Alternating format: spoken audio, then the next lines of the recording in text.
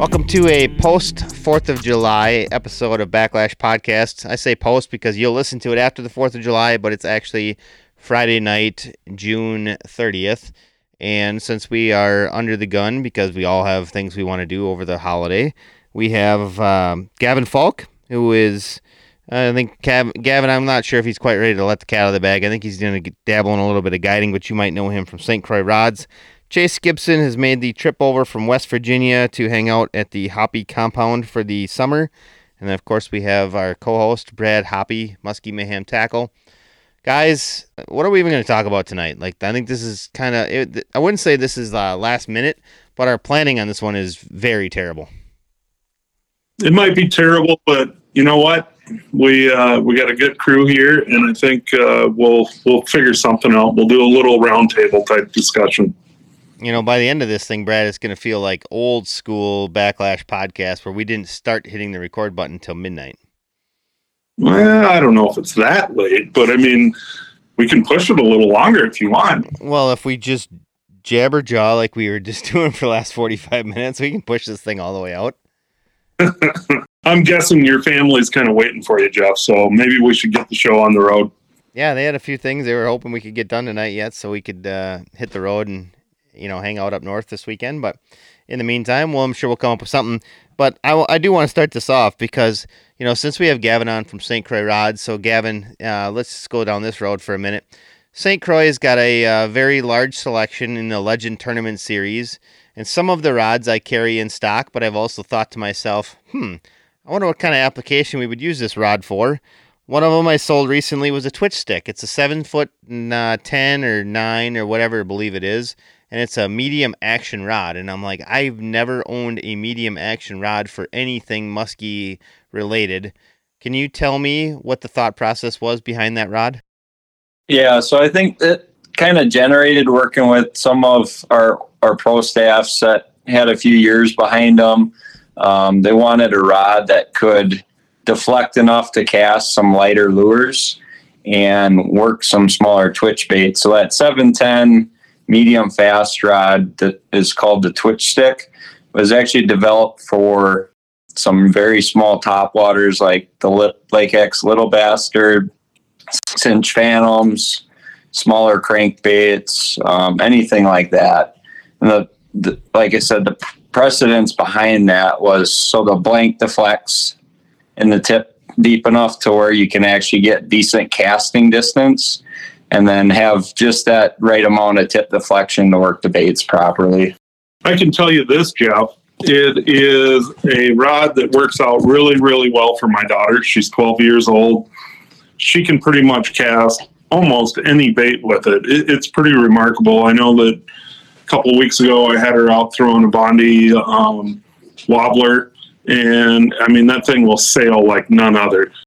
I let Chase talk here in a second, but throwing flukes, things like that, when you're twitching that little fluke, it's remarkable what that rod can actually do. Well, that's interesting. One quick comment, when we have Gavin on the podcast, he seems far too professional for this platform, just so you know. Like, he's very precise, has very, almost technical answers. Like I said, it takes the professionalism to a higher level here. I think that's because you're used to, people like me and Brad. Oh, absolutely. Yeah, 100%. We're both baked in the sun, and we don't have many brain cells left because of the sun. Yeah, hard-boiled brains. Gavin's an engineer. He kind of makes us look bad. Well, Brad, when you said that Chase was going to take over on the microphone, I'm like, oh, great, here we go. And we just had a really high professional level with Gavin, and we're going to drop that far. Unreal. All right, listeners, turn your subtitles on.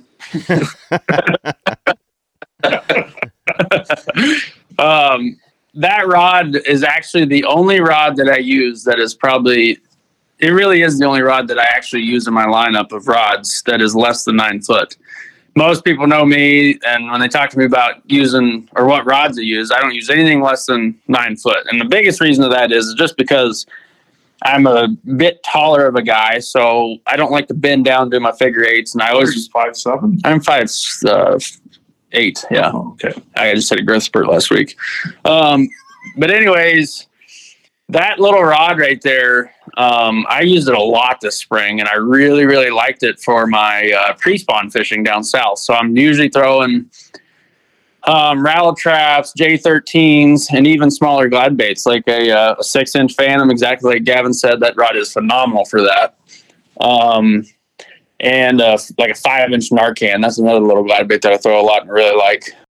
But what he said too, that I used a lot this spring was for topwater, small topwaters. I was throwing a very small, the little creeper. I can't remember who's that? Monster Lures? It was Monster Lures back in the day. Yeah, no, they don't make them anymore. But a little tiny creeper, the little bastard from Lake X, and a lot of buzz baits. I throw a lot of buzz baits on it.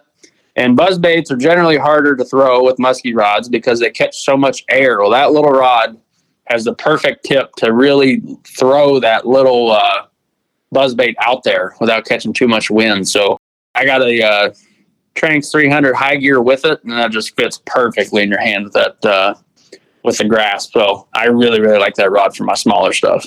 It's amazing because it's almost like geared towards the bass side. Oh, it feels like you're bass fishing the whole time you got it. Yeah. When you catch one, it's a blast because it's like fighting them on a bass rod. It truly is, yeah. Well, let me ask you this. When you guys are, when you have a setup like that, do you downsize the 65-pound test, or are you still staying at 80? My 300 Tranx, I generally run 65-pound test just because 9 times out of 10 when I'm throwing those little crankbaits, like a J13, I'm sure some of the listeners know what that is. That is like the most dead action crankbait ever. The thing looks like a stick coming through the water. They barely wiggle, but they're so good in pre-spawn. Right when that water, if you do freeze up, right when it dethaws or just less than 45-degree water temps, that little bait is awesome. So I do use a 65-pound braid and a really short, I would say a 6 to a 7-inch little tiny wire leader and a small stay lock. That's generally what I use with that, just because it adds action to that crankbait. And the same with the little bastard, because the little bastard, it's not, I wouldn't say it's as buoyant as a fat bastard, obviously, but the problem that you have with it that I noticed when I first got them is when you're trying to throw it on your 100-pound Cortland and your big giant wire leader, the bait doesn't want to float. So you have like a sag in your line. The 65-pound braid and the smaller, lighter leader definitely helps that bait stay on the surface a little bit better, really plop. Well, if anybody is looking for that rod, we definitely have those available, as we do an entire selection of St. Croix rods. I think we're out of only a couple, but if you're looking for like the Blade Master 2, as Chase was talking about, that's a bigger rod that he likes, and then the Blue Ox, those have been both hard to find rods. We have those available at teamrhinooutdoors.com. Shameless plug. So anyways, but now Chase, we'll get back to you now. What are you doing up at Minnesota for this summer? Are you guiding? Are you building boards? Like, what's going on with you? Well, the building the boards is really taking over my guide career. So mainly building boards and dealing with Brad, trying to film some stuff. But mainly building boards up here. I just got the whole shop moved from West Virginia to here. I just got my first load of plastic there yesterday, I believe. So now I can really start cranking them out, and it'd be nice now without I got Brad to help me instead of doing it all on the own. But the transition kind of was not fun, but it happened, and I'm back up and running now. So everything will be stocked up. You'll be stocked up. Brad will be stocked up shortly. So it'll be good for everybody. You said Brad helping. What is that? What does he charge you for that service? Is that free, or? I just have to buy him like a cheeseburger every once in a while and a can of Copenhagen, and then he's perfect. Well, that's not bad. That's what I do with my 9-year-old minus the Copenhagen. Just cheeseburgers. I'm glad you clarified that. Yes, he runs on cheeseburgers, plain. Nothing on them, though. No ketchup, no nothing. Yeah. But I did get to do a little bit of guiding this year. I didn't do anything on my home water, but I did about 9 to 10 days over in Ohio like I did last year, just a little bit shorter of a period. And a rod that a lot of my clients used for the majority of the time I was there was the Blue Ox you just talked about. And that rod is a very, very good rod for throwing rubber. I don't really throw like a pounder size on it that much. You can, but I really like it for like mag dogs, regular Medusas, anything like that. It's even a good rod for a grenade, which we got a couple fish on grenades over there during my time there. But very good rod. Everyone that gets in my boat likes that grasp. It's pretty funny. Everybody looks at it and like, yeah, I don't think I like that thing. Everyone's scared to use it, you know. And then once they get it and use it for about 30 minutes, they're like, okay, I have to get a rod that has this grasp on it. And it's pretty remarkable, really, because I was in the same boat and I got those things. I was like, yeah, I'm not going to like that. But now I want those on every single rod I have. So, Chase, you spent 10 days guiding in Ohio. Let's talk a little bit more in depth about Ohio. Yeah, Ohio is a phenomenal fishery. I don't get to fish it as much as I like, just because of time and my schedule. But when I get over there, I have a lot of fun. They have a very phenomenal stocking program in Ohio. I'm pretty sure just about every lake that gets stocked over there is one fish per acre every single year. A lot of guys don't go to Ohio because they don't think there's big fish there, but there are big fish there. There may not be as many 50 inchers as there is in Minnesota or back down in West Virginia, but there is a lot of fish that are in that 45 to 48 inch range, I would say. And then there's a handful of nice big fat 50 inchers. And when you get one, they're huge. This year, I actually I didn't. A client of mine, Norman Potter, he ended up catching a 51 3/4 my second day there, which I was stoked because that's what I wanted to get out of Ohio, was a 50 incher. And second day in, had him chucking a big black pounder and rod just loaded up. We got it. It was a 51 3/4. And I think that day we got 6 or 7. We got a 46.5, 47, 44.5. So a lot of really quality fish and lots of fish. So you have a good chance at mid 40s, upper 40s. You do have a good chance at 50 inches. They don't come super often, but they're definitely there. And then just tons of fish. And the lakes are very fun to fish. A lot of them are. Chase, you've been fishing Ohio for quite a few years, but if you think about it, number one, I would like you to talk about some of the guys that guide there full time. And then second of all, the opportunity that it presents. And I always thought, and this goes back to probably 10 years ago when I actually went down to the Ohio show, everybody talks about trolling, but you're primarily casting. And let's talk a little bit about the differences there. Yeah. As far as guiding goes there, obviously I'm not there full time. The guy that I would recommend 100% would be Chad Harmon.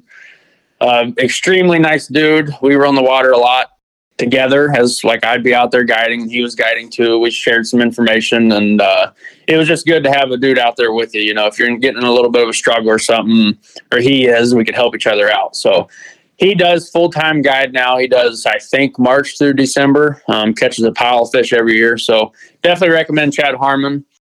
As far as the casting and trolling thing, I think the biggest reason that the trolling is so big in Ohio is, one, they don't have crazy structure to get snagged on. So it's fairly easy to troll. I'm not going to say it's fairly easy to troll and just go catch a bunch of fish, but it's easy to troll because you're not getting snagged constantly like you would on my lakes, where I've got standing timber everywhere, stumps and everything.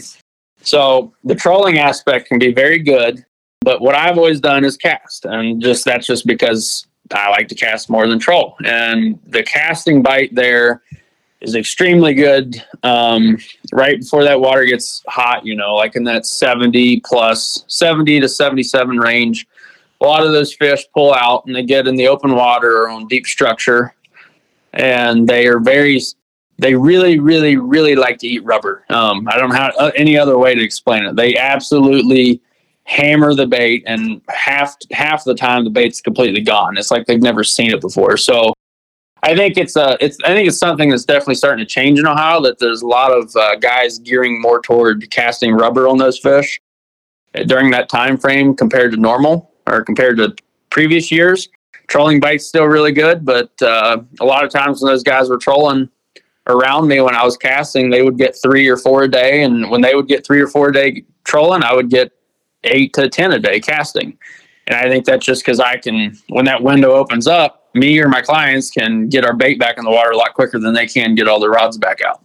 So it's trolling can be really good there, but I definitely prefer to cast any kind of rubber bait. I mean, Mag Dog's usually my favorite over there for whatever reason. mag dog, a dying dog, and color wise, it's just black, white, and that glitter walleye dying dog last year was absolutely insane. So definitely a good casting bite out there for you guys to try if you want to. With a little bit of luck, we might actually see that glitter walleye dying dog back in within the next month, I would say. It's been out of stock pretty much since the release of a couple episodes earlier this winter. Yeah. Yeah, the crazy thing there, Jeff, is you told us to quit throwing it, so we kind of like threw them in the burn pile. We're trying a couple other colors now. But yeah, that's a go-to color that Chase has used for years, and for good reason, right? I mean, it always works. Yeah. The glitter walleye, when I was up on West Branch, that's where I did the guiding last year. There wasn't another color that could touch that glitter walleye for whatever reason, probably because I threw it mostly. But I did do really well on ice cold perch, and I've done good on ice cold perch and literally everywhere I've went. That's probably my second favorite when it comes to Ohio is the ice cold perch. And then after that, I just say just a standard white dying dog, and is very hard to beat. But glitter walleye is definitely number one. Number two is frozen perch, no doubt. You know, the funny thing, Jeff, is that if you talk about Chase Gibson, it's about dying dogs. But the other bait that he probably isn't known for is tubes. Red October has changed his whole world too. So we'll let him talk about that a little bit as well. Well, hold on. We'll let him talk about tubes in 1 second. Before we get too far off, let's talk about dying dogs for a second. What's your setup like? You know, what type of rod are you throwing this thing on? How do you work them back? Because I think a lot of people are like, they see it, but they don't understand it, and they kind of like, well, what's this thing supposed to do? And they're a little bit confused by it, and they also think that it's just too big, that, you know, most muskies aren't going to hit it, which obviously isn't true. But let's go a little farther in the dying dog thing before we start ramping up on tubes. So before I let Chase talk, I will honestly say that I did not like the dying dog. Greg Thomas developed that and basically gave it to Brad Rue. I'll tell you right now, I'm like, yeah, whatever. It's kind of a turd, right? It's not the bait that I want to throw. Once I started fishing with Chase, I soon realized that, I mean, it's a versatile tool that every angler should have in the boat, and we'll let Chase take it from there. I don't know what started the dying dog. I don't remember, but it was probably, 6-7 years ago, I would say. I don't know. I got one and I started throwing it. And I think actually my dad was the first one to ever hook a fish on it. I remember he hooked a nice, probably an upper 40s in the timber one day, twitching it. And after that just became a confidence bait for us. As I started using it, I started dialing in a better retrieve. And I've definitely had, since the shows for sure, are the Mayhem 10,000 cast episodes, I've had tons of people reach out asking me what I'm talking about when I'm talking about the slack line pop or how I work a dying dog. And I don't work it the same every way, but I do work it pretty much the same technique, maybe just speed is the difference. So what I mean by the slack line, I'm not talking about that you've got 5 feet of slack in your line, you're just popping and it's not moving. You got to move the bait. But I always tell all my clients when they get in the boat and I haven't thrown a dying dog, point your rod tip, the bait hits the water, point your rod tip right at the bait. Pull probably 2 feet, 2.5 feet, nice and really sharp. You want a really quick pop. And then, so you have that. So now there's slack in your line. So now you reel up just maybe 2 cranks. You don't want to reel up to where your line is tight with the bait again. And you want to reel up about 3/4 of your slack, I would say. Once you get that 3/4 pop back up or reeled in, you pop it again. Just a nice hard pop. And when you get that down, and as throughout the day, when I get them getting that cadence down good, then I tell them, okay, now add a double pop into it now, or add a triple pop. Just make it erratic. So what that does is when you do that sharp pop, that bait dives down, and then you give it that pause at the end of your pull just for a second. That makes that bait's head dig down deeper. So it makes it turn more vertical, I would say, rather than horizontal. And that's what triggers bites. And another thing to that is when I first started using them, I did a long pull just like you would with like a bulldog. And then I realized I was losing all these fish, and I never knew why. And over the years, I've started to learn why. And the reason that is when you're pulling that bait straight, that bait on a tight line, when you're pulling it in tight on a tight line, that bait comes in straight through the water. So it's parallel with the water's surface. So if you give it that slack, it becomes perpendicular with the water's surface. And for whatever reason, when you get that bait to dive down like that, your hookup percentage goes way up. For whatever reason, that's just they eat it better that way. And that is how I work it. That is exactly how I work it. I do a nice sharp 2 to 3 foot pop, reel your slack up just 3/4 of the way, and pop it again. And then once you get that down good, then you start doing more erratic stuff. But you'll notice when you pull it both sides, you pull it nice long straight pull, that tail just barely wiggles. And then if you do that real sharp, quick pop, that bait really kicks. That tail super kicks. And then you start working on your slack line to get it to dive down just a little bit better.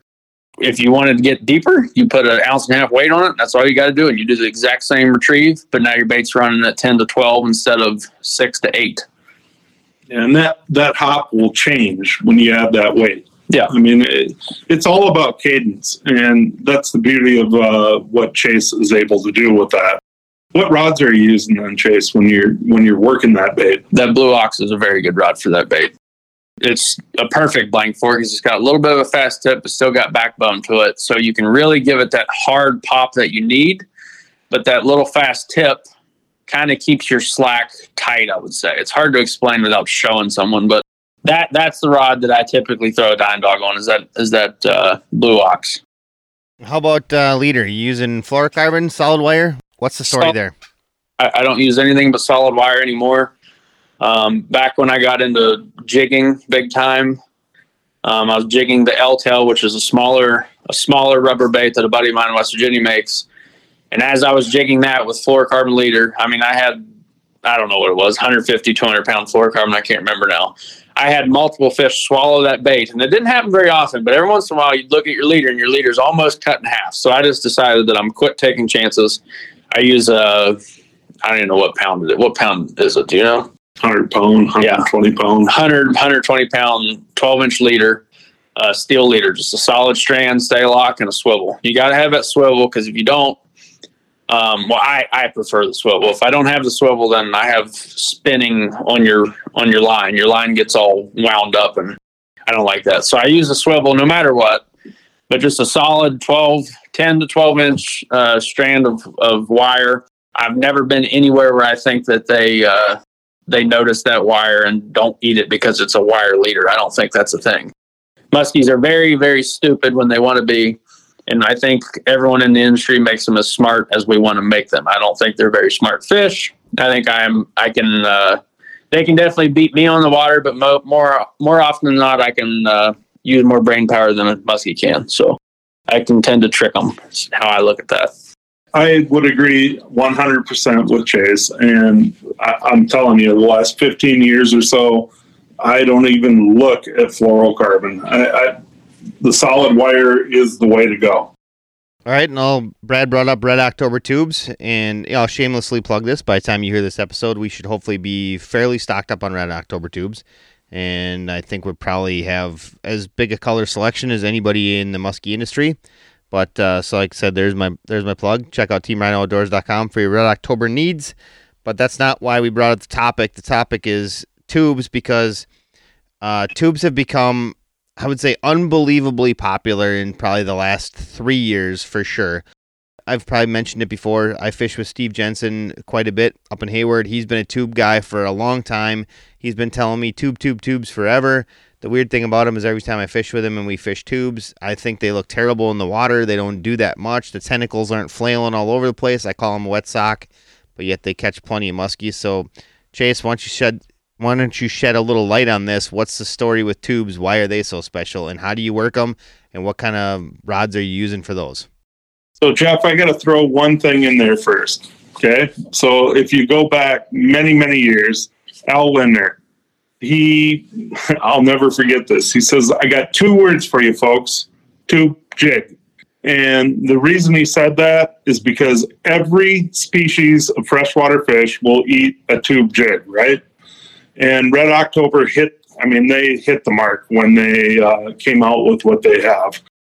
It's another bait that I'll be honest, I have not thrown it enough until I met Chase. Chase kind of has convinced me to kind of go outside the box, and Red October provides just a ton of different options when it comes to jigs or tube jigs. I don't know. It kind of lit my whole world when I see what Chase has done with these different baits. So we'll let Chase take the wheel here, but honestly, tubes are really, really effective, and I think that we all have to be aware of what they can actually do on the water. Yeah, it's kind of funny. I got two buddies from West Virginia, Danny Haddix and Troy Radcliffe. If anyone in West Virginia, you probably know them because those two are probably the best sticks in the state. They'll say they're not, but I promise you they are. I learned a lot back in the day just by staring at them when they're on the water. I was one of those guys for sure, but I was 10 years old, so give me a break. But I definitely watched those guys constantly, how they fished, where they fished, what they fished with, to learn from them. And I give them credit all the time. I wouldn't be where I'm at now if it wasn't for me picking up on a few things from them. But those guys right there catch more fish on tubes than anyone I know. And like, it is stupid. It could be a day where they're just absolutely hammering something completely opposite of a tube, and they'll put a tube on and they'll catch fish. And they've outfished me multiple times and multiple trips where they're just throwing tubes. And I finally said it this year. I mean, I've thrown them forever, but this year I really, really started throwing them. And I will say this, most guys that are throwing tubes, if you see on social media or anything like that, almost everybody's throwing the mid-depth tube rig. And the reason that is because it's basically just like any rubber bait out there. Now, it's got its little tricks that's different, but it's easy. You throw it out, you pull it in, you can't fish it wrong, okay? What I'm mainly using is a shallow rig, and the shallow rig is definitely trickier. Not everybody can use them. It's not something, I mean, you can pick it up and you throw it out there and you pull it in, you catch fish, right? But there's definitely a trick to throw on a tube on a shallow rig. And that one's hard to explain because I don't have a perfect cadence with it, I wouldn't say, but it's very erratic. So I'm doing a sharp pull, 3 big long ones, and then a really sharp short one. And it's just something that takes practice. That is not a bait that I guide with very often on the shallow rig, just because it takes a little bit of time to get it down perfect. But once you get that thing down, you can get those tubes going left, right, down, up, anywhere you want them to. And they're phenomenal. Why they catch fish, I don't know, because it's the same thing that you just said, Jeff. It doesn't have the big giant tails hanging off of it, pushing a bunch of water, but I think that's why they work so well. I think that's why they trick big fish, because they're supernatural. If you look at a fish swim through the water, it doesn't have a ton of tails just pushing out all this water. It's just barely kicking its back little tail fins. So a tube does that. I think it's the most natural rubber presentation you can have. And those things catch some fish, that's for sure. But I like the shallow rig, no doubt. If the fish are, say, 15 to 20 feet deep, I'll probably put on a mid-depth. But what I started doing last year, because the mid-depth is a completely different style of fishing than the shallow rig. And why that is because the mid-depth is just hopping. It's just going up and down like a regular rubber bait would do. So when I was doing my guiding last year, those fish see a lot of tubes, mid-depth tubes up there. So I put a shallow rig on, and I put 1.5 ounce weight on the middle hook hanger. So now I'm getting the same action that a shallow rig tube does, but now I'm getting it down there 15 feet where those fish can eat it and see it. So I'm still throwing a tube just like everyone else, but my tube is working completely different than everyone else's, and they probably have never seen a bait down there that deep doing that, because there's really nothing that will do that at that depth as far as going left, right, just real erratic stuff.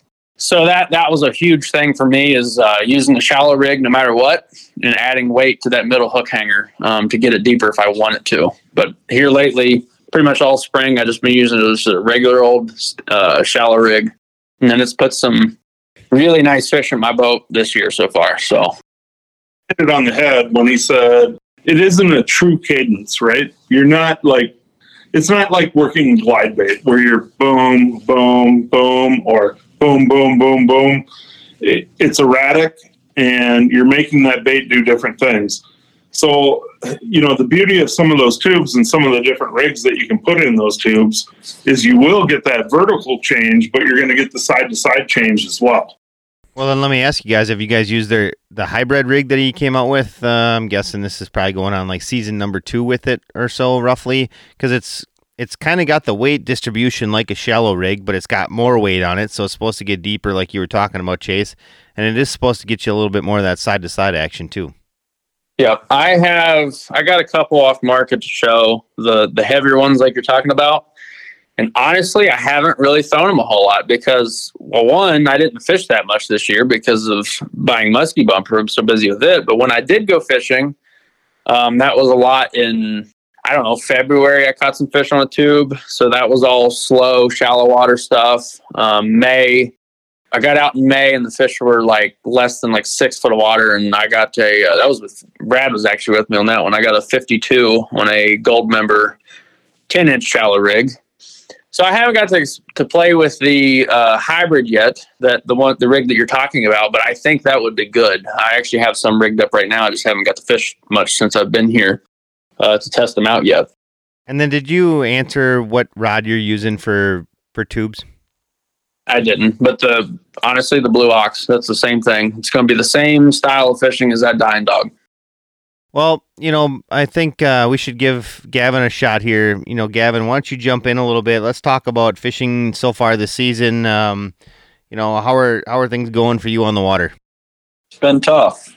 I'd say it's probably, for me, it's been the toughest year it's been since I can remember. I know there's a lot of guides up by us catching fish, but I'm kind of hearing the same thing. It's been a pretty tough year in northern Wisconsin, but we're still getting those days, Jeff, where we're seeing quite a few fish, but it's few and far in between like previous years. So I'm guessing eventually the fishing will get better for me, but so far it's just been a tough year. Yeah, it's interesting. I hear that I hear it from some guides that it's been a little bit tougher, but then I also hear from some that are saying, yeah, they're having a really good year. I was just talking to Steve the other day. He contacted me because hadn't talked to him in about a month or whatever, probably since muskie season, and he said, yeah, it's been really, pretty consistent for him.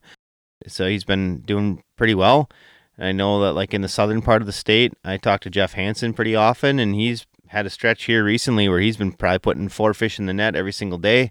So for him, he said the overall his numbers are still down slightly from the year, but he's like, some of it's, trip related. He's like, I've been fishing for northerns because customers want to just catch fish. So they didn't want to necessarily musky fish. So it takes my numbers on musky down a little bit. But so far it's been, like I said, a little up and down as far as that goes. So it'll be interesting to see how that turns out this season, how it stabilizes. Have you been on the water in northern Wisconsin in the past few days? I'm just curious what water temperatures are. And Brad, I'm sure you can kind of clue us in on Minnesota here in a minute. Yeah, so I was actually out on the water on Thursday. It started out at 70 degrees, and by the end of the day, it was up to 75 already. I think that's probably one of the big hurdles we've been trying to get over up by us is it started off great, and it jumped up to 80 degrees in a week or two.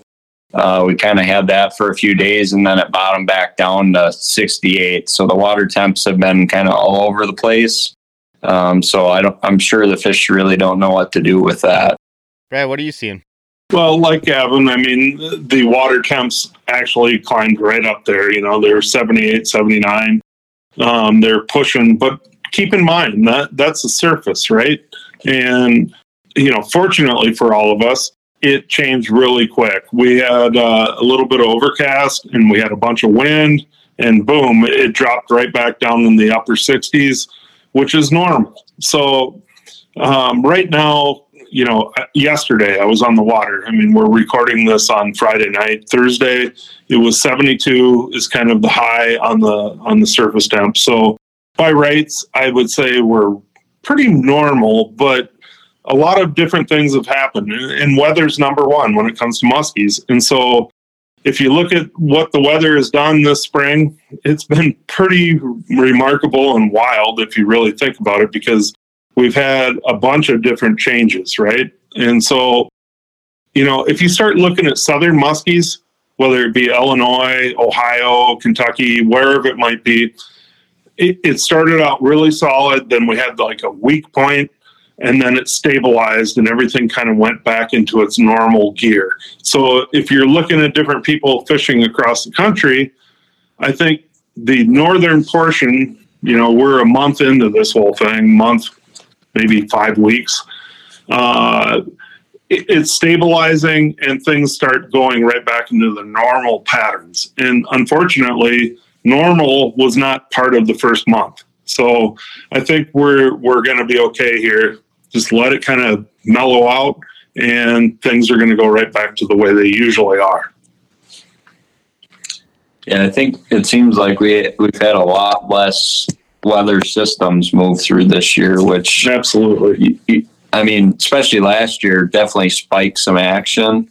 And I always look forward to that. So having a lack of that definitely seemed like it cut those windows way down.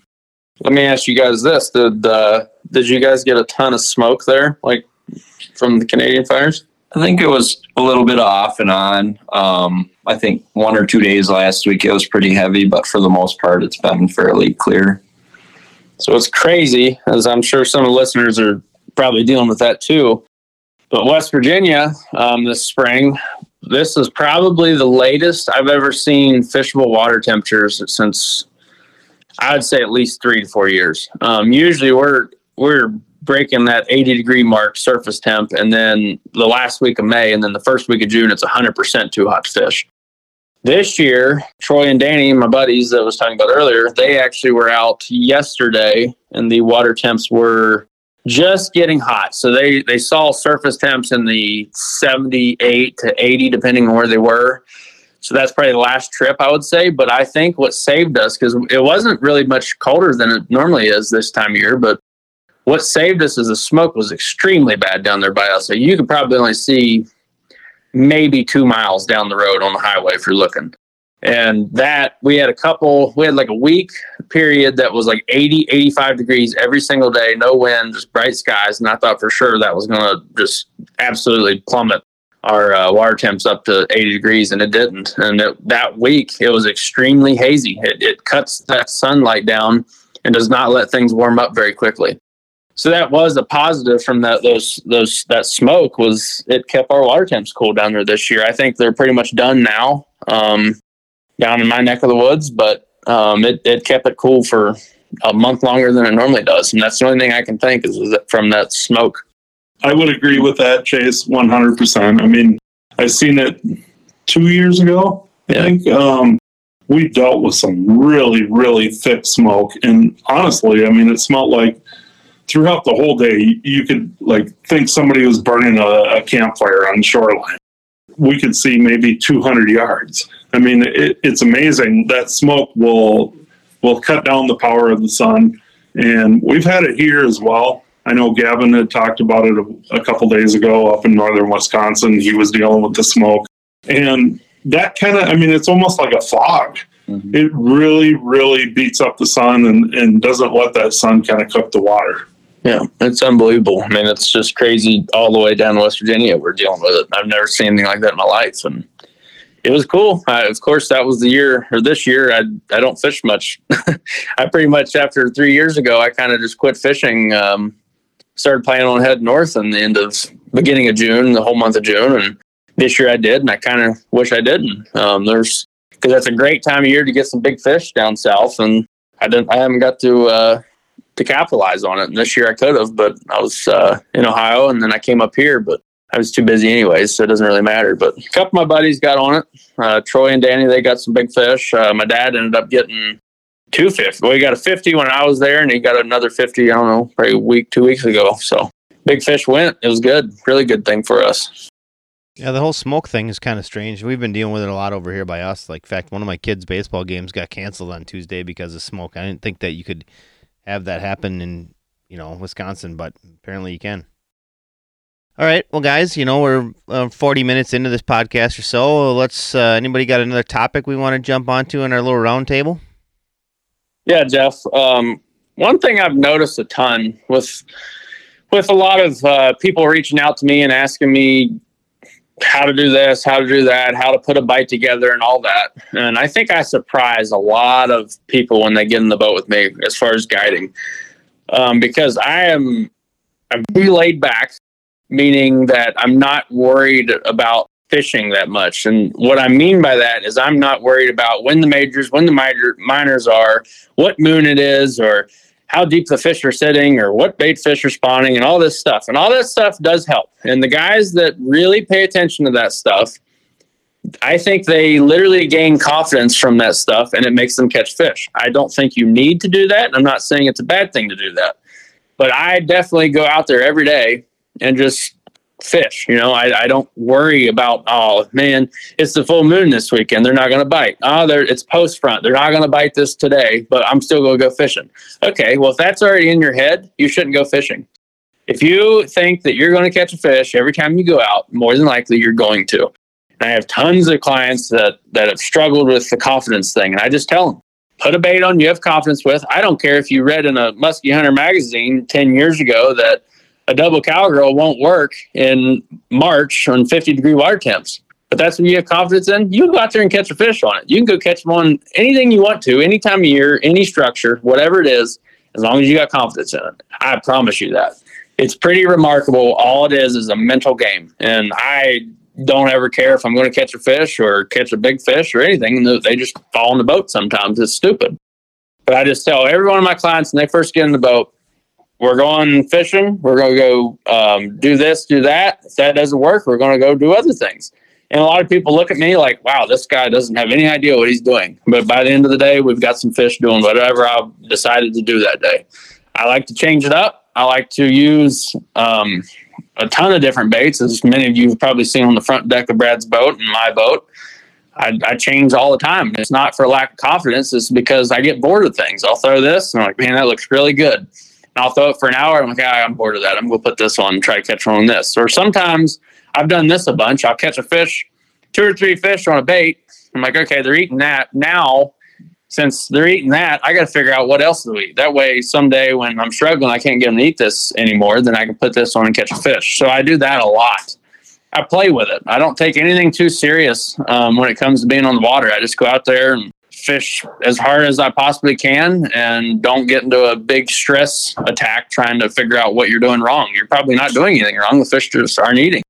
When you hit that window, those fish will eat.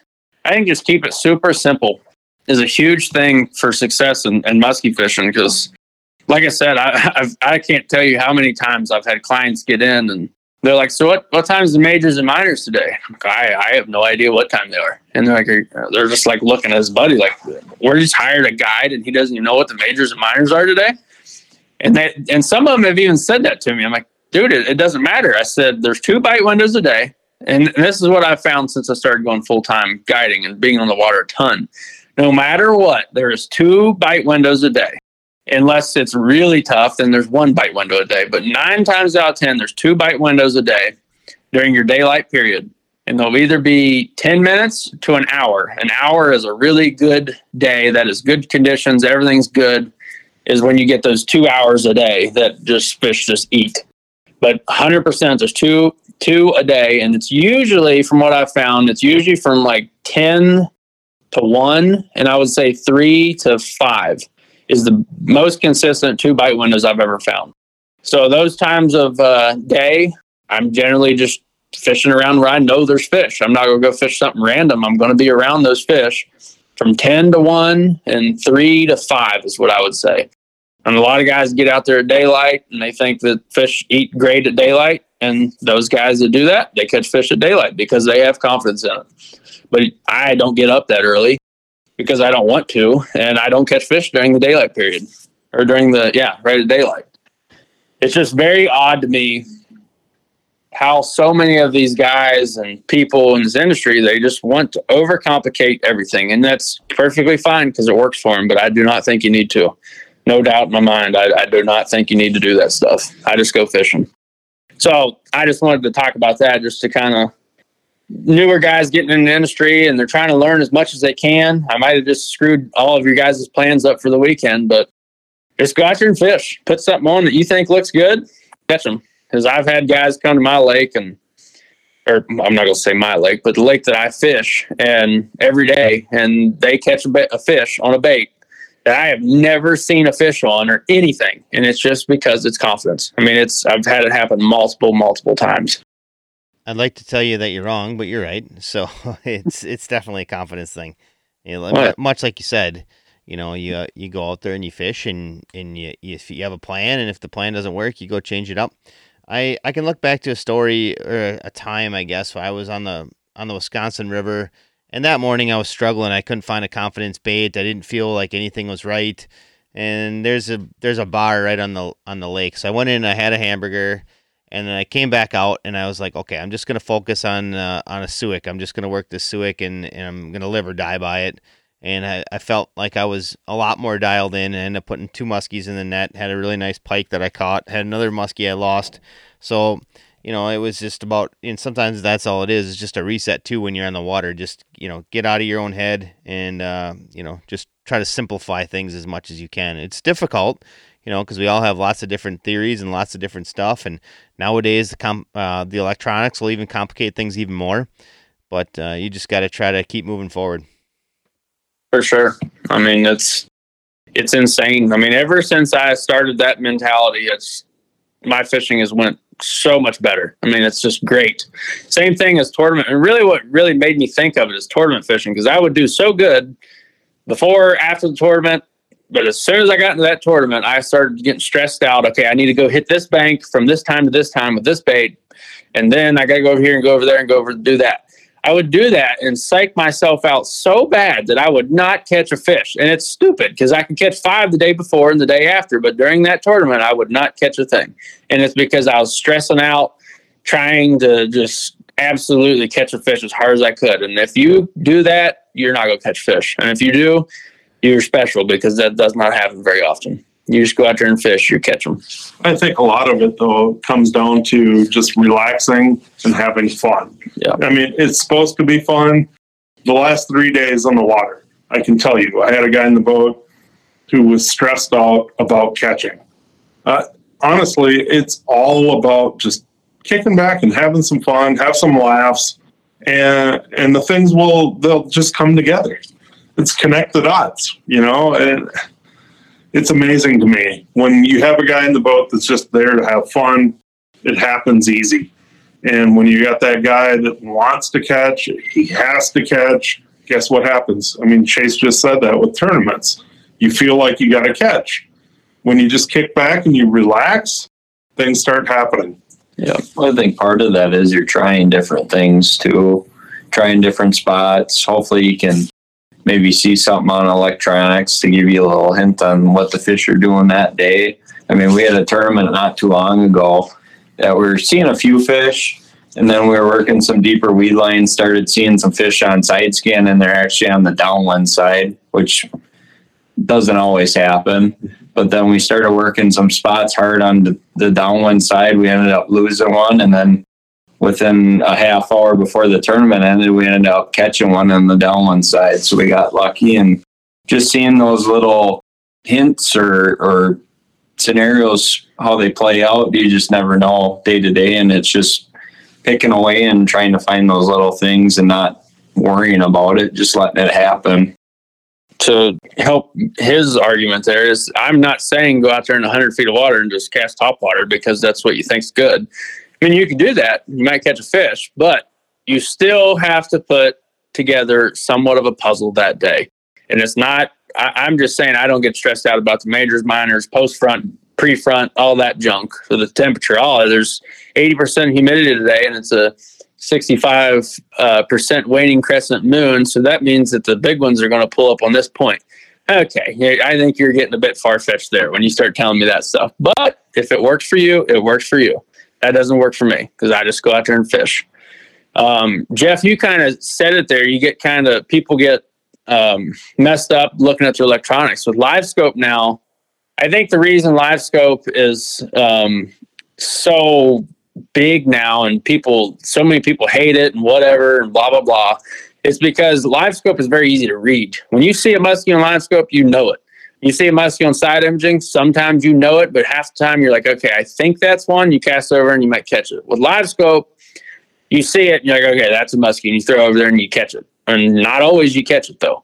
That's what a lot of people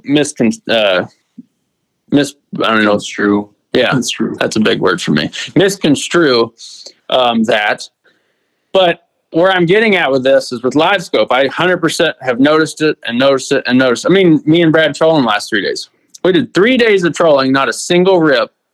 And we seen a lot of fish that just came up and followed the bait and went back down. Well, guess what?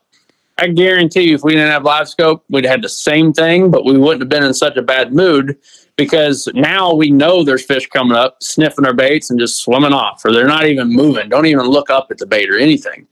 So if you don't have that, then you're going to fish all day and you're like, yeah, that window is this time. We'll probably get one then. And you're still confident throughout the whole day. So when you have live scope, or if you're good enough with side imaging where you really see the fish constantly and you know everything's a muskie, your confidence kind of goes, it's hard to have that in between of using that system and keeping your confidence high. Because when you see that many fish not eat a bait or just follow a bait, you lose your confidence pretty quick. You're thinking, okay, these things aren't eating today. But in reality, they're just not eating right now. They're going to eat here in an hour or during that window that I was talking about. And I do that with clients all the time. When I'm in Ohio, like I said, it's got lots of fish. I'm seeing tons of fish. My clients, they get so in confidence so quickly because I'm like, you just had one follow. You just had one follow. And they're like, what am I doing wrong? I said, you're not. Well, do I need to change a bait? I'm like, no, that thing caught 6 yesterday. You don't need to change a bait. Well, they're not biting it. I said, just wait. You wait till that window opens and bang, you'll catch a fish. I had a younger kid and his mom out. And it was his graduation present to fish with me. Poor kid. But we're out there and we started at 7 and we're seeing all kinds of fish, just marking them left and right on side imaging, seeing them on live scope. He's getting his bait right on their head. They're not moving. And he's just getting down and down and down. And they're not musky fishermen. And I'm telling them, you guys just be happy. We're all laughing. Do not get in a bad mood. You get in a bad mood, you're not going to catch my boat. I promise you. But if you just stay confident, you're having fun. I said, when that window hits, you'll catch some fish. And from 1 o'clock to 3 o'clock, they caught 6 fish with me. And they had that was awesome. They completely forgot about all the fish that would not even look at their bait for 6 hours on the water until that little window hit and bang, they caught 6 fish. So that's the type of stuff that I'm talking about when it comes to electronics. You can use it, but if you are a guy that wants to stare at it all day and blah, blah, blah, it's whatever you want to do. But I would highly recommend to try to not let that kill your confidence. Is just seeing so many fish say no to your bait. Because it's probably not your bait. It's probably not your cadence. It's probably that they're just not biting. One more. Gavin, you got one? You could talk about bait angles, I guess. I mean, that's something I always think about, something I try and get clients or anybody I'm taking in my boat. I change up angles throughout the day, just presenting the bait differently in certain spots, because sometimes that's all it takes to trigger fish. I mean, deep weed edges are something that's big in Minnesota. It's something that's big in some of the lakes in northern Wisconsin. And I definitely have done it in tournaments where I'll actually put the front of the boat right on the weed edge, and the person in the front will throw right down that weed edge, and the guy in the back's kind of sacrificing himself. But you never know. There might be a fish in open water. But I tell you what, more times than not, if you can present, as Chase was saying, maybe a tube or a suic or whatever right down that weed edge. I've had it happen multiple times where just fish come shooting down and hammer a bait. So it's things like that. Maybe working the outside edge of, working the outside edge of a weed line traditional. I've done where I pull the boat right down into the weeds so you can cast out along a weed point to bring the bait right into the weeds. It doesn't always work, but every once in a while you get to where a fish comes flying out of the weeds and just hammers the bait.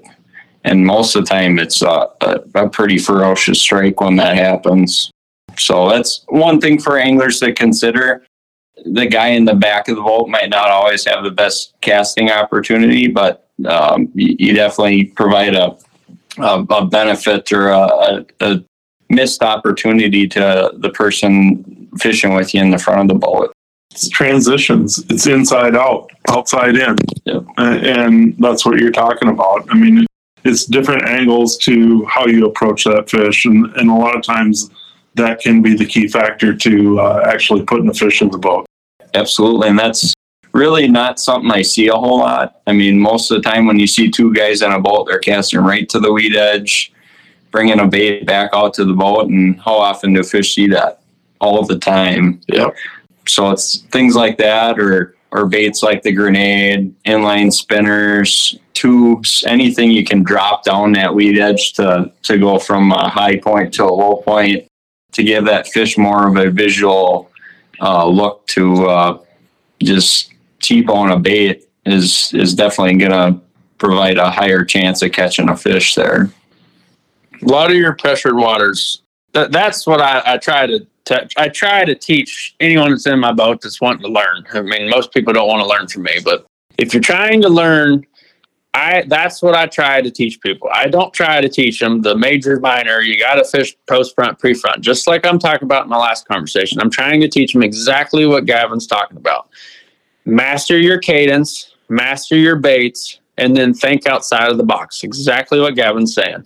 Everybody goes down through there and they'll catch fish doing that, casting right to the weed edge. But if you put your boat up backwards, you probably will get more bites and maybe even bigger bites. Because those fish see so many baits going one way, and big fish are extremely smart. They're way smarter than your average 40-incher. I mean, a 45 plus is a completely different animal. And a 50 plus is even more smart. So anytime that you can get an upper edge on the other anglers that are on the lake, you're going to get bit more often. And I always am trying to do weird things in weird situations. Like, most people don't think about throwing rubber in 5 feet of water. Well, there's plenty of baits out there that are perfect for that. You can throw anything you want in any water column you want. Just because someone said years ago, you got to throw a pounder in open water and on deep weed edges, doesn't mean that you can't throw a pounder in 5 foot of cabbage. You can easily do that. Now, I wouldn't recommend putting on a normal weighted one and doing it unless you really got some big old arms and shoulders, but put you on a shallow one and rip on that thing. And they've probably never seen a shallow pounder in 5 foot of water. And I've done that back home. I've done that in Minnesota. I mean, it's just everywhere I go, I do stuff like that. And it puts so many fish in my boat because I'm just doing things that no one else is doing. All right, Brad. So let's talk about this for a minute. You know, Chase is, we'll say anti-moon phase, but not necessarily anti-moon phase. So he's just telling you to take it out of your mind or not make it as big a part of your day. I mean, I'm assuming that's still something that you're taking a peek at every day, aren't you? Well, I'll be honest. I mean, I don't have to look at, if you look at fishing times, it's an app that you can put on your phone. I don't have to look at it because, honestly, I mean, it shows you right on your phone. All of a sudden, I'll be getting texts, phone calls, and humans definitely react to that whole thing. And so if I start getting a bunch of texts or I get a bunch of phone calls, I can almost guarantee that there's some sort of a moon phase it's affecting all of us. I can watch in the behavior of the fishermen in the boat. And Chase is a really good one to watch because he might be, we just got done trolling 3 days, right? We're trying to film. We're going to do an open water trolling deal. Chase is on the front deck. He's sleeping. He takes over driving for me. He lays back down and starts sleeping, and all of a sudden he's up and he's digging through the boxes and he's changing baits and he's doing this and that. And I'm like, all right, the fish are going to go. And honestly, I mean, that's what it's about. Human behavior will show you that the peak times are during that same exact time as well. So I don't necessarily have to go look at a chart. I don't necessarily have to go look at that app. You can tell in your own behavior. You can tell in the people that are around you. You can tell in your pets. Chase has always said this, in the 3 years that I've known Chase, it's pretty amazing. He'll say, when I feel like I got to go fishing, the fish are going. When I feel like I should just stay home and work, it's probably not going to happen on the water. And there's a lot of truth to that. It's hard for humans because we're so busy and we're so affected by family, this and that, work. I mean, we get affected. We're not necessarily in tune with nature, but if you really start paying attention, you'll find it really easily. It's seriously insane, really, and not too many people talk about that. we're 100% connected. I tell people that all the time. Same thing that Brad's saying. And I've noticed it for probably 6 years now. I mean, I used to be sitting in class in high school, and I'm sitting there and I'm like, gosh, these fish are probably going right now. I just want to go fishing just so bad. And I would leave high school, go home, hook up the boat, and I would fish for an hour. An hour of daylight's all I had. And I'd drive 30 minutes to lake and 30 minutes back just to fish for that hour. And guess what? I caught fish on that during that hour more often than not.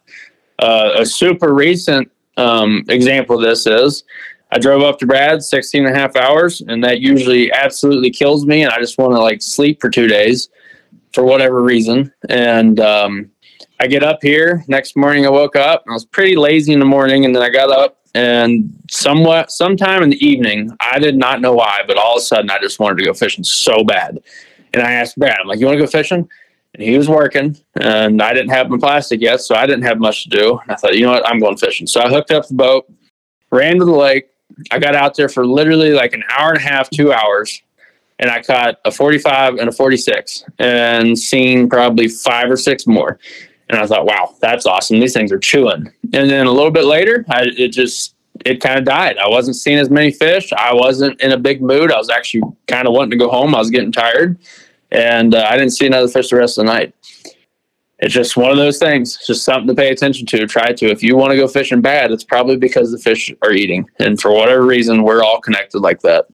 Brad said something this spring about a fish bone. He said he thinks that I have a fish bone in my body. I don't know what that means, but maybe. Probably got a few musky teeth in my knuckles, but I don't know. It's crazy, though, if you pay attention to it. Well, the old fish bone is when you see somebody bouncing their knee, they're hyper. You can look at your pets. You got a dog. He lays around for 8 hours throughout the day. And all of a sudden that dog wants to get up and he wants to play with the ball, or he wants to go outside. He wants to be inside, wants to go up, back outside. That's the fish bone. And it's amazing to me. I think as humans, we get cluttered with all this crap. We're so busy. Everybody out there that's listening to this podcast, they're busy. And it might be family, it might be work. Like I said, there's so many different factors in a human's life. But if you watch animals, maybe it's cows in a field, maybe it's horses, whatever it might be, you can honestly see when those windows are going to happen. It might be a bunny on the side of the road. It might be deer in a field. Just pay attention. Those times throughout the day are going to tell you when those fish are going to react. They truly, truly do. I still say weather trumps all. If you're going to have weather moving in on top of you, get out there and start fishing. But when you have steady weather and who cares about the moon? Let's just watch the animals around you. Let's watch your phone. And at peak activity times, it's definitely there. There's no question about it. John Alden Knight was perfectly on when he put together his soul lunar tables. All right, we're getting towards the end of the episode. Typically, when we get towards the end of an episode, we'll give guides an opportunity to talk about how people can get in touch with them. We'll start with Gavin. Gavin, from what I understand, you're out there doing a little bit of guiding. If people want to learn more about your guide service and you and everything else, how do they go about getting in touch with you? Yeah, so my guide service is Falk's Fishing Adventures. Easiest way to contact me is 715-820-2627. I do have a Facebook page as well, so those are 2 easy ways to contact me. As Jeff mentioned, this is my first year guiding, so I'm just trying to get into it, and I still have the full-time gig at St. Croix, so I am doing just part-time during the week and then weekends full-time. So, yeah. I'm assuming that you're going to have them set up with a free St. Croix rod for every guide trip booked, right? That's how this works? If I could, I probably would, but... You can just say you would when they get in your boat. But I will have a full gamut of St. Croix in my boat for people to definitely try. I will guarantee you that. Probably some prototypes. Possibly. So that's where you get to see the good stuff, huh? Mm-hmm. You could. I love it, Gavin. I don't like it when he catches more fish than me, but I like it when he brings his pretty rods. We definitely have a good time. I mean, that's the biggest point. And then also having an opportunity to create relationships with people and hopefully teach them something new that maybe they haven't thought about before. All right. Well, then, Chase, are you doing any guiding in Minnesota, or are you just building bump boards and filming TV shows this summer?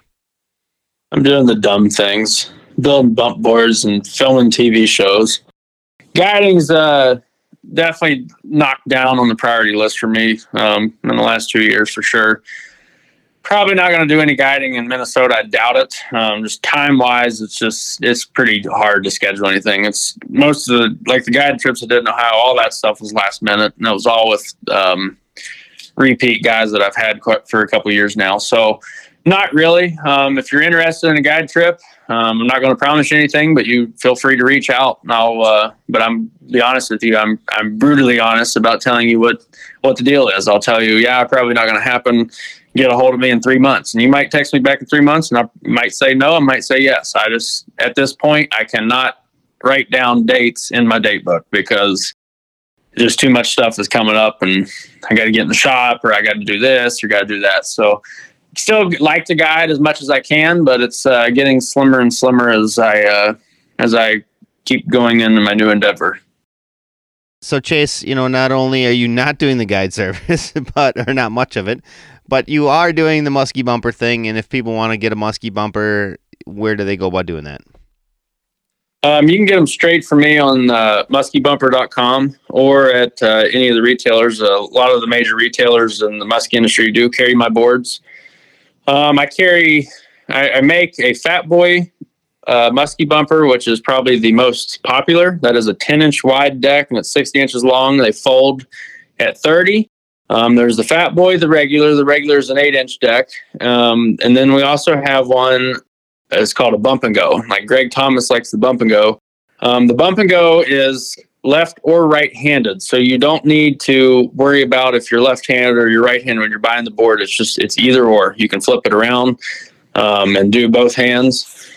I also make a walleye board. So anyone that does some walleye fishing, I make a walleye board that is 36 inches long, folds at 18. So that is also a nice compact board for walleye fishing. Those became very popular this year. So any of those things. I also do some customs. If you want, really, I can pretty much make about any size board that you want. So just reach out, muskybumper.com. You can send me a message through Shopify, and I will answer you right away. So, Chase, you're trying to tell me Muskies don't care whether or not the Musky bumper logo is upside down on this Bump and Go? They don't. No, I think that is just the fisherman. I advise the person that may think that the logo matters. I just advise them to close their eyes when they're measuring the fish. That's what I do. That's why mine are a little bit bigger that way. Yeah, you got to do it by feel. So next year, I'm coming out with a textured board for blind fishermen, so we can have a braille board. Yeah, that sounds perfect. I think it'd be great. Maybe Team Rhino will have the first braille board. Yes. All right. Well, it's late on a Friday night, so moving on. But if you want the Musky Mayhem Backlash boards, you go to Musky Mayhem Tackle. If you want the Team Rhino boards, you go to Team Rhino Outdoors. Both have their own custom logos on the board, as do most of the retailers. But if you have like your own guide service or anything like that, you can do a custom board on my website, and I can put your logo on your board specifically. So that's another option that I have. That's just the custom. You'll see it, custom logo board on the website there. How about you, Brad? You gonna do any guiding yet this summer? Anybody you got open dates, or is that not something you're looking to book either? It's hard to get in my boat. Open dates are very, very tight, and the reason they're tight is I have repeat clients that generally will book right as they're leaving their last trip. They're going to book for the following year, and I know that happens for Chase a lot as well. It's one of them deals where my clientele have been with me a long, long time. I'm not going to say that I don't have an opening, because there's times when I can potentially make that happen. But honestly, with the tackle business, with the TV show, I'm trying to help Chase with Musky Bumper. and commitments to different sponsors that we work with and so on and so forth, it really has gotten to be tight. But if people want to check out the crazy line of bucktails that you guys have, why don't you talk about where you can go about doing that? Yeah, absolutely, Jeff. I mean, I appreciate that. Musky Mayhem Tackle, we've been out for 18 years. We're going on, I believe this is going to be our 19th year here in a couple days. So pretty wild to think about. But the originators of big bladed Flashaboo baits, the first ones to the industry with Flashaboo, as well as big blades. So we're very proud of that. But you can check us out at muskymayhemtackle.com. We totally appreciate all of the consumers that help kind of make what we do reality. And without the consumer, we couldn't be who we are. So we truly, truly appreciate all the different patrons that actually purchase our baits. All right. And last but not least, we'll talk about Team Rhino Outdoors. If you're looking for some of the largest selection of musky gear available to you, check out teamrhinooutdoors.com. Much like Brad talked about, thanking his customers. We can't thank all of our customers enough for shopping with us. June was a very great month for us, and we thank you all for shopping with us. And we hope that you take that gear, put it to use in the coming months, and catch a personal best and send us some pictures on some stuff you caught on products that we sell. And with that being said, I hope that all of our listeners, all of our United States listeners, had a great holiday weekend. We hope that all of our listeners had some time on the water over this past week. And we'll see everybody again with a new episode next Wednesday.